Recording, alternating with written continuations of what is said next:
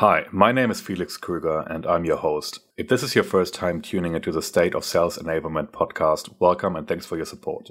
If you work closely with the B2B enterprise sales team in your role, make sure to check out the free on-demand training provided by Krüger Marketing, my business and the sponsor of this podcast. The training breaks down the steps required to shorten sales cycles with the effective use of content. To access the free training session, visit thisstateofsalesenablement.com/content. That's thisstateofsalesenablement.com/content. Welcome to the State of Sales Enablement podcast with your host, Felix Krüger. Insights and actionable advice from B2B marketing and sales experts that share what it takes to achieve sales enablement excellence.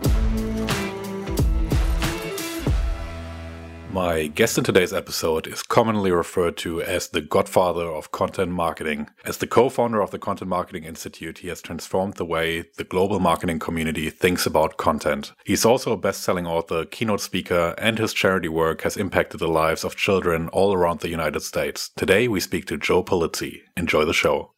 Thank you so much for joining the podcast today, Joe. Oh, it's my pleasure. We haven't talked for a while, so it'll be nice to talk on a podcast. That's right. You're famous in the marketing space, but for those listeners who don't know you, who is Joe Pulizzi and what has been your career journey so far? That's the question I'm trying to figure out. Who the heck is Joe Pulizzi? I started in publishing media, business to business side, over 20 years ago now. Got an itch to start a business in 2007. That business became Content Marketing Institute. In 2010, 2011, we launched Content Marketing World, which became the largest in-person event in the world around content marketing. Stayed in the business until 2008, 2017. My wife and I sold the business to a wonderful company, UBM, and now Informa, one of the largest event producers in the world. They've taken great care of Content Marketing Institute. In 2018, I went on a sabbatical. I wrote a mystery thriller novel in 2019, 2020, and now I'm sort of back in the mix. I've got a new book coming out in May, my second version of Content Inc., which is focused on the digital content business model for entrepreneurs and super passion of mine. And I got a newsletter, podcast, all that kind of stuff, just trying to spread the good news about content marketing specifically for smaller companies, but I've also worked with bigger companies for a long, long time. That's right. I've been following your work for a while. You're pretty much the first real household name that popped up when content marketing really emerged. So yeah, really happy to have you on today. I got lucky because we called it, because nobody was calling it content marketing. As you know this, when you start a business, there's a lot of luck involved. Getting that phrase right was one of the pieces. All about the timing. It's the same pretty much with sales enablement. Like sales enablement has emerged so much as a term that people use, but there has been so much sales enablement going on previously, especially in my roles at publishers. It was all about sales enablement and supporting the sales team with content and giving them the tools to actually really effectively engage their buyers. So it's not always the label that you put on it. And once you have a label that everybody can identify with, it really starts growing. Absolutely. That's so true. I mean, from your point of view, in the B2B content marketing space and specifically in the technology space, have you observed any trends over the last few years? Well, there's a couple trends going on right now. What's interesting is, especially with, the whole world sort of involved in what some of these social media companies are doing, blocking certain accounts for whatever their terms and conditions rules are. I'm not going to get into the politics behind it because it doesn't matter to B2B tech companies. What does matter is that I work with, and you work with a lot of companies that have large social media followings on these platforms. And what this has reminded us of is that we don't control those connections. We don't control access to those people that follow us, that fan us, that subscribe to our channels on YouTube. Those big tech companies do. Now, I have no problem in having those channels and building content followings, but you have to remember that's rented land. You don't own anything. They can kick you out. They can change the algorithm at any point. So the big trend, to answer your question, is you've got a lot of B2B tech companies that are saying, we better move to email. We better move to a membership model. We better have direct connection with our audience because we can't count on these social media properties to deal with it. So that's one. I love that move, by the way, because we've always talked about, look, there's no problem with building an audience on these smaller platforms, social media platforms, but you got to move it up the chain because at the end of the day, we want that direct connection in that database. The second thing, and we could talk about this as much or as little as you want, but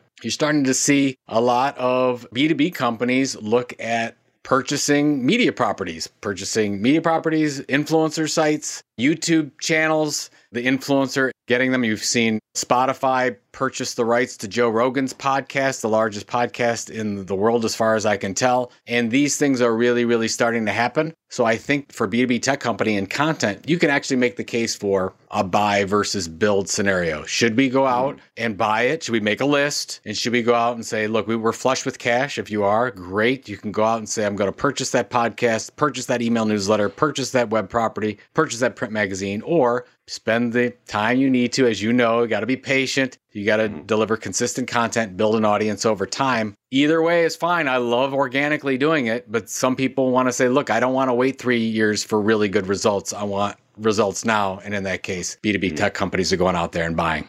Yeah, exactly. It's interesting what you say about email, especially in the enterprise technology space. That's obviously always has been a focus because the whole sales cycle and marketing working hand in hand with sales has always been about engaging customers directly in a personalized manner and more often than not by email, right? So I think that mentality has always existed in that space. So in a way, the B2B enterprise space has always been on the forefront on that trend. Well, I think that's where, to your point, B2B might have an advantage over consumer side in this case, because we've always looked at the CRM system. We've always had to make sure we had the primary key of the email. How do we get that email? We get that email a lot of ways, but in many cases, they're subscribing to some kind of piece of content, a white paper, a webinar, an email newsletter that starts them into the buyer's journey or the sales journey from the salesperson standpoint. And then you have an opportunity to convert that into a long-term customer, a new customer, whatever the case is. Increase your yield on that customer, whatever the goal is. Yeah, exactly. In terms of the key principles of content marketing, what are some of the things that B2B sales team can really learn from these principles in the way they engage buyers? Well, first of all, the basic principles of content marketing aren't used by many B2B companies. Generally, what happens is a marketing department gets an idea around some content theme, say cloud computing, and they blast content in every channel they can possibly blast in, social media, earned on, whatever, anything they can. When the best way to do it is focus on one content type. Is it audio, video, a textual image? In one channel, is that going to do a podcast, an email newsletter, a webinar series, event, and you deliver content to a specific audience over a long period of time, generally 12 months or more, before you really see something happen. If you're going to build a content platform, that's what you would do. Now, if you're a sales leader, I would do the same thing. Instead of say, oh, well, I'm going to tinker with Twitter and I'm going to do a little bit on Facebook groups and LinkedIn, I would focus on being great at one. I know everybody in B2B says, oh, I'm going to do LinkedIn, but LinkedIn might not be the best opportunity for you depending on what industry you're in. So you might say, look, I'm going to be a rock star content producer targeting the audience I want to target in Twitter or in this Facebook group or in this Discord server or this Slack community or this Reddit community, whatever it might be. So those are the things to keep in mind. I would focus on doing one thing really well as a salesperson to generate your own following and not just blast content everywhere you can. All about the focus, as always. I think the other thing that I always noticed as well is that mindset of content marketing of really helping the viewer and the person consuming the content and having that helpfulness and resource mindset first. That's really a difference to some of the salespeople that might not be so good at selling and really have that hardcore closing mentality where it's just all about the transaction. That's also something else that I have noticed over time. Well, that's where the salesperson, and we will talk about, I'm sure, about sales and marketing coming together. Well, that's the best way that sales and marketing come together. If you're a salesperson, that marketing group should try to position you as an industry leader. Because if you are an industry leader, you will get more people to answer the phone. You'll get more people to answer your email. You will get more notoriety in the industry. More people will want to connect with you. It makes your job so much easier. I mean, before I started Content Marketing Institute, and by the way, just so people know, my number one job at CMI was sales. It was all about revenue creation. So even though I wrote a lot of articles, I was number one in charge of sales. It was much more difficult before I started writing and had some following to get sales calls. But once you start to build that following, sales becomes so much easier. They will absolutely respond to your email. It was like the floodgates open. I'm like, I got to do more of this. So if any salesperson listening to this, that's really, really core. If you can figure that out and become an expert in whatever niche you can pick out. You don't have to boil the ocean with your content. Pick one small thing and be great at that. It will make a big difference. That's right. It helps being the godfather of content marketing if you want to close the sale. It's a lot easier to get things done. I would never want to go back to the days when I was pounding the phones, man. It was really difficult. I mean, if you look at the B2B space these days, you'll probably struggle to find any organization that doesn't really practice content marketing. And at the same time, you have a dynamic where B2B marketing teams are working closer with sales than ever. There's much more of a synergy happening if you think about account-based marketing and sales enablement in general. What are some of the ways marketing teams can leverage existing content to support sales teams in the way they interact with prospects? Where I've seen the biggest breakdown is the fact that marketing, they're creating so much content. They're creating content for employees. They're creating content for new prospects. They're creating content for current customers. You look at them and they look at a buyer's journey and they got content for 9 or 10 different spaces in the buyer's journey, which is almost impossible to do. So they're creating tons of content. So what they end up doing is they end up sending some of that content in a very unorganized fashion to the sales team. And the sales team's like, what am I supposed to do with this? Give me a little bit more direction on what I'm supposed to do. I mean, we've worked with, and this happened just a few years ago, that the sales team didn't like any of the content that they were getting from the marketing. This is a very, very big B2B tech company. Didn't like any of the content they were getting. They actually hired their own agency. They hired their own outside agency to create their own content so they wouldn't have to worry about the marketing team. I mean, how terrible is that happening? So what I like to see, this is a really good example. This was with Xerox. And what Xerox was doing, they had the same problem. They had content going all over the place. But what they did then is every week, every Friday, I think, they would end up sending a very simple email to the sales team with just 3 pieces of content. And some of it was new content, some of it was old content. But they said, here's the 3 key pieces of content this week. Underneath each one, they would say, here's how we would recommend using this piece of content. This one would really go well on your LinkedIn account. This one really goes well if you have to send a personal email note to XYZ customer. And that works so it changed their whole dynamic because the sales team didn't know what to do before with all this content. And now they were being given some really good direction. At the same time, marketers were starting to think about how they can help sales instead of how they can directly talk to the customers, which that's really important. We want content going directly to the customers, but in a B2B environment, the salesperson's pretty darn important. So let's make sure we help the salesperson get closer to that customer and make that happen. And I love what Xerox did in that case. Yeah, absolutely. I love that email that you're talking about. It's such an effective way to stay top of mind and really get the attention of the sales team. The problem that happens, Felix, is most of the issues are internal. Like most of the time when content's not being used right from a sales enablement standpoint, it's because internal communication broke down. The sales team doesn't know how to use it. The marketing team doesn't know how to shape that content into a usable form for the sales team. Yeah, exactly. I mean, these days with the more mature organizations, you see really sophisticated tech tools emerging that use AI to recommend certain content in the CRM and so on. We're talking to the CMO actually of one of the tech vendors in that space this season of the podcast as well. But I think what you're talking about is something that B2B organizations could instantly pretty much implement. Yeah, talk to the sales team. Exactly. I mean, we used to be big fans. Like when I was on the marketing team in the publishing company, we always said, if you are an editor or a marketer, go spend a day with your salesperson. Go on some calls. Get into their shoes. And once you do, then you can come back and say, I get it right now. I get their day. I get how they sell. And you're right. It's much easier with the technology today, but sometimes we get lost in the tech and we really just need a very, very simple solution and say, look, just send them this and tell them how to use it. I could not agree more. So what are some of the examples of B2B tech companies that are innovating in the content marketing space? And what do you think they do differently from everybody else? Well, I think that we talked about a couple examples, but the one that I love, maybe my favorite B2B tech company, is Arrow Electronics. And Arrow Electronics, they are a large electronics distribution company, I think Fortune 120 on the Fortune 500 list. And what they ended up doing is they said, in order for us to really survive and grow and be innovative and sell all of our electronic solutions, we really need to become the leading experts in our individual niches that are out there. And they looked at it and they said, okay, well, how do we do this?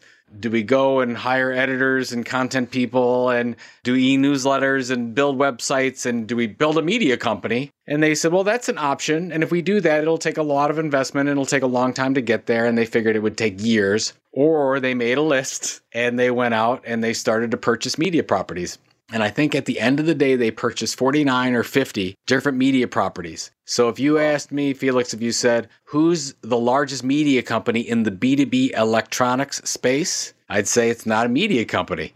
It's Arrow Electronics. So what they've been able to do here is they've been able to create maybe the best marketing of all time. And there are some church and state issues with an editorial standpoint here, don't get me wrong, but they're figuring that out. But they can talk directly to all their customers and prospects in the world. They have that database. It makes it so much easier for the sales team because they're already the leading experts in the world in those editorial media brands that they have. And at the same time, each one of those are profitable. They sell sponsorship, they generate revenue. So a lot of traditional media people hate this model. They're scared. They're like, who would do this? But they've actually gone out there, made the leap and said, we're going to go out and buy those properties. And I think 2021 here, you've got a lot of B2B tech companies that are flush with a lot of cash. And you've got a lot of media companies that are struggling because advertising is struggling. I think one of the big trends you're going to see, and Arrow Electronics is leading the way, is a lot of this purchasing that's going to happen. And we'll see how it goes, but I can absolutely see your B2B tech companies just go on a shopping spree and make this thing happen. Yeah, absolutely. I mean, you've seen some of the bigger guys like Adobe building out their own properties. But if you have the deep pockets to match the ambition, that's obviously one way to cover a lot of ground in a very short amount of time.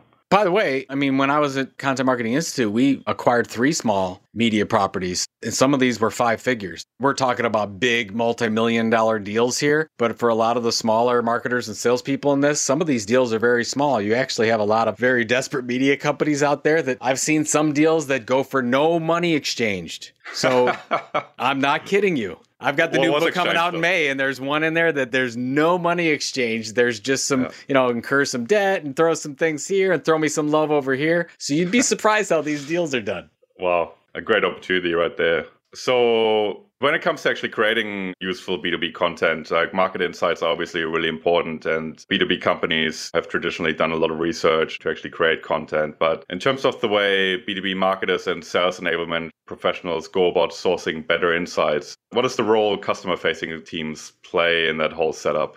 I mean, with the crackdown or more regulation, the third-party cookies issue that's going on in marketing right now, it's much, much harder to get data than ever before. So that's where first-party data is king. And that means if you have an opt-in email relationship with a customer, with an audience, you can get data directly from them that you probably can't get anywhere else. So that is a really, really strong position to be in from a competitive standpoint. So what you want to do is you want to make sure that you listen to that customer on an ongoing basis. We call it setting up listening posts. Does that mean that you do ongoing surveys? We used to call them readership surveys. You can call them whatever you want. But we used to figure out what are their pain points? What's keeping them up at night? Since they're opt-in audience members and you're delivering a quality product to them, they probably will tell you. They probably will figure out the survey. From the marketer standpoint, we talked about this before. Are you talking to the sales team? Is the sales team talking directly to the customer about more than just, do you want to buy this from me? Are you talking about their challenges? And that's where I love the salesperson that has more of an editorial eye as well, that really can talk about those types of questions. Yes, it's the better way to sell. If you don't just have to be pitching product all the time, if you could talk about some of the issues. That means leverage that into social media as well and set up those listing posts, which is the best thing about social media, is that you can hear directly what's going on with your customers. So if you get 6 or 7 or 8 of these points, these listing points, you can have a better idea of your buyer persona than anyone out there. And that's what the benefit comes in by having a loyal audience to be able to complete these things for you. Yeah. I mean, if you're a marketer and you think about it, having teams like your sales team and the customer success team at your fingertips and you've got a relationship with them, suddenly you have, first of all, a distribution mechanism that is ultra targeted. You can pinpoint who's going to see the content, and you can also determine the context of the way content is being distributed. Is it in a meeting? Is it just through an email? Is it through a social post and whatnot? And then at the same time, you've got this feedback channel also directly from the customer, from somebody who's got a relationship with that customer. I think those are some of the more often than not underestimated opportunities that are out there for marketers who are looking to create good content in the B2B space. Absolutely. I mean, I worked with a B2B tech company that they found out that it took 7 pieces of quality content to be engaged with by their customer before a purchase is made.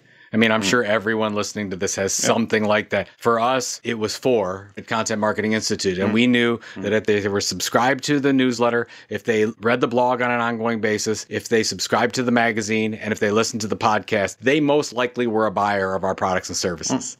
So those are the types of things that you look at. So if you're a salesperson and you're like, why are we creating all this content? That's why. You create a better customer, or you create a customer that buys more or that stays longer, or those types of things. You want to make sure the sales team's involved in that process. Yeah, LinkedIn has also recently run research around kind of the impact that the Corona crisis has had on the whole B2B sales cycle. And almost half of all respondents in that survey had said that they expect the sales cycle length to increase, right? Which is obviously a killer for your sales pipeline. And I think content, especially if you're dealing with really long sales cycles and really complex buyer groups. I mean, some of the companies that I'm dealing with, they have sales cycles of 2 years, and there's a minimum of 6 decision makers or influencers involved throughout the buying process. And that was before Corona crisis, right? And then if you throw a global pandemic in the mix, you can imagine what that sort of sales cycle looks like and that decision-making process. It becomes a bit of a mess if you're not able to really engage and educate buyers effectively. You're absolutely right. It's crazy. But at the same time, I just saw a couple days ago, the Edelman Trust Barometer came out, and media and trust in media just took a hit, went way down, and businesses went up. Who would have ever saw this company? The most trusted group of organizations is a business. That's what the huge opportunity is. People will actually want to opt in and accept your content and take it at face value over a media company, which is crazy. But that's the world we live in right now. That's so right. That's run right. with it. I remember when you ran Content Marketing Institute, you guys ran a whole lot of in-person events, and you mentioned Content Marketing World in Cleveland, the biggest content marketing event in the world. But obviously, those face-to-face interactions and events have been completely wiped out by COVID-19 for most parts anyway. What are some of the trends that you've observed in the way good online events are hosted these days? And what are some of the principles that could be applied by sales reps to engage buyers remotely? Well, what's interesting, just from a macro standpoint, it's very, very hard to move the multi-sponsor event online. Very, very difficult. People do not want to spend time going into virtual booths and things like that. And I give event companies a lot of credit for trying these things, but we just haven't seen the payoff in people wanting to do that. They don't want to be sold. They want to learn, or they want to network online and talk to other people. So that means if you're looking at the online event side from a B2B standpoint, you want to make sure you look at sole-sponsored webinars, still fantastic, still work great in the B2B setting. Or if you are going to run your own event, you would run it as a sole sponsor or a small consortium, 2-3 companies, maybe you're non-competitive, and do something like that and make that run. I would also say not a good thing to set up sales calls and things during educational events like that. I would set them up afterward, even before in some cases, but not during. For some reason, I don't know what it is, but the online atmosphere just doesn't fare as well as it does when you're at a physical event. Now, that said, what are we at? We're early 2021 right now. I'm hopeful by the end of the year, we should start getting back to some normalcy with physical events. Now, the budgets are gone. There's no way those budgets are coming back. Those have to take a while to come back. So that's going to be probably 2023 till the budgets really come back and you actually see physical events. But they're going to probably come back completely different if I had to guess. But I would not be surprised if we saw huge B2B events come back because people want to see other people again. Yeah. There's going to be a run on events. So 2023 might be an amazing year for physical events and salespeople being a part of those events. Yeah, absolutely. I think the other thing that I personally also noticed is in terms of the dynamic that you have at an in-person event, you have content and then you've got breaks where you can network and so on. So you always have that balance of consuming content and engaging with other people. And I think that is also the key for remote selling. Like nobody's going to sit through a 50-slide presentation, without a break or any opportunity for interaction. That's the moment normally where the camera switches off and the microphone is switched off and somebody goes to make a tea. I think one of the main things to note in that whole remote selling space is that there's much more of a need for more targeted content, first of all, like that's really succinct and easily consumable. And then at the same time, like some sort of element of interaction, whether it's a short break within a presentation to pose a question to the people that you present to, or some sort of interactive content that people can engage with. I totally agree with that. I think that we've become stuck in the B2B industry on the 1 hour webinar with 45 minutes of presentation time and 15 minutes Q&A.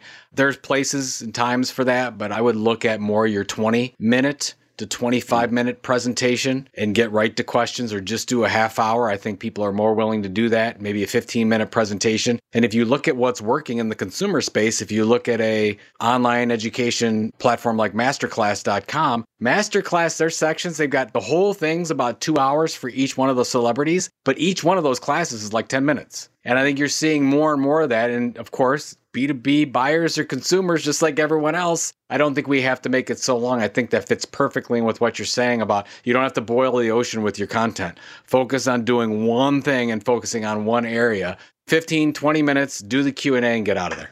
That's right. And especially if you think about people working from home, it's often not only a challenge in terms of the attention span, but also all the distractions that they have to deal with. Toddlers screaming in the background, appointments. It just doesn't work like that anymore. Well, there's only like 20 minutes of good content in any of these webinars anyways. So just cut out all the intro stuff, cut out all the back stuff about how great somebody is, and just give me 15 minutes of good stuff, and we're done. And then you've got a half hour back of your life. It's fantastic. Everybody's a winner.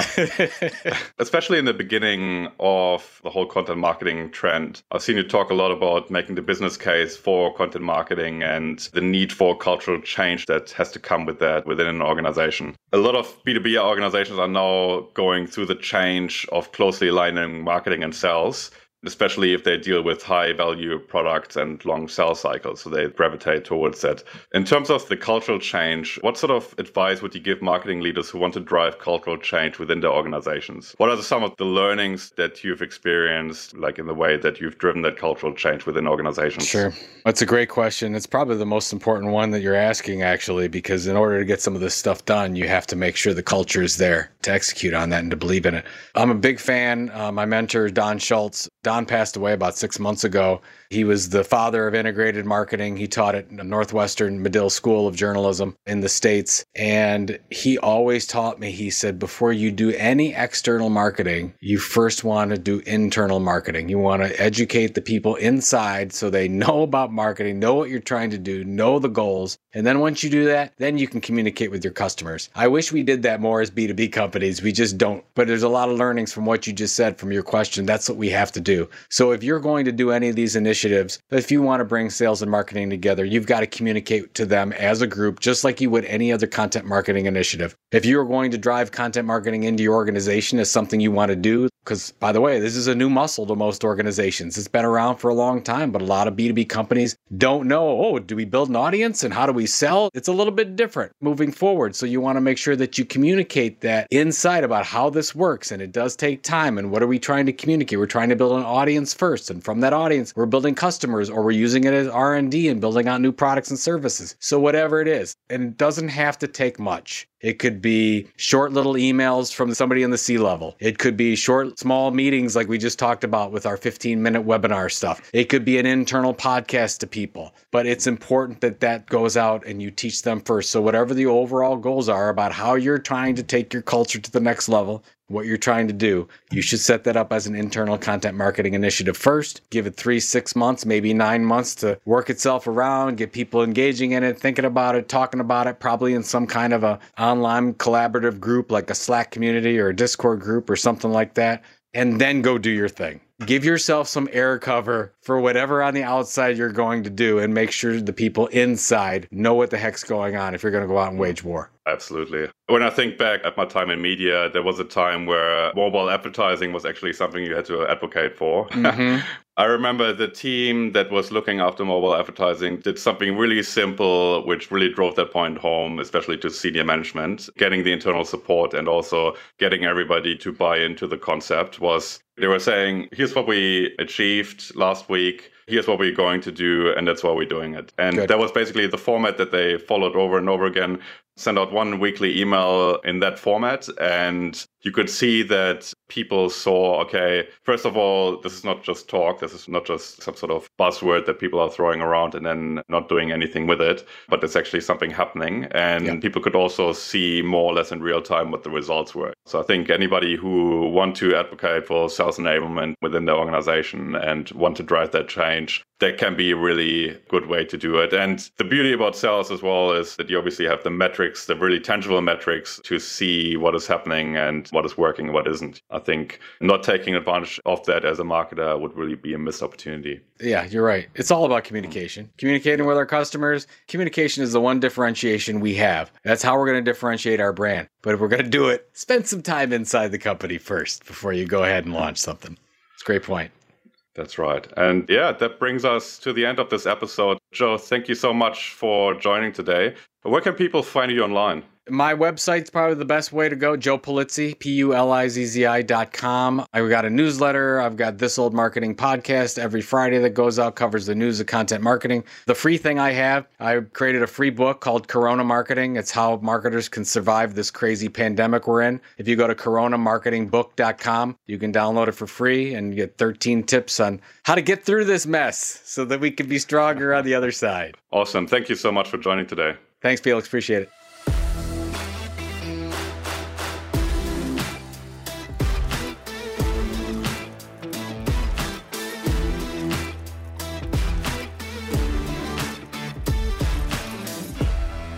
If your business is like 96% of all B2B companies selling remotely, chances are that your sales cycles have become longer and buyers less responsive since the pandemic started. The most successful B2B sales teams are able to reduce friction during long sales cycles by being strategic about the way they use content to engage and educate buyers. Kruger Marketing, the sponsor of this podcast, has developed a system called Content-Enabled Sales, which helps B2B enterprise sales teams to shorten the sales cycle length by strategically using content during the sales process. Listeners of this podcast gain free access to a training session that teaches you how to shorten the most complex B2B enterprise sales cycles with content. To view the on-demand training session, visit thestateofsalesenablement.com/content. That's thestateofsalesenablement.com/content.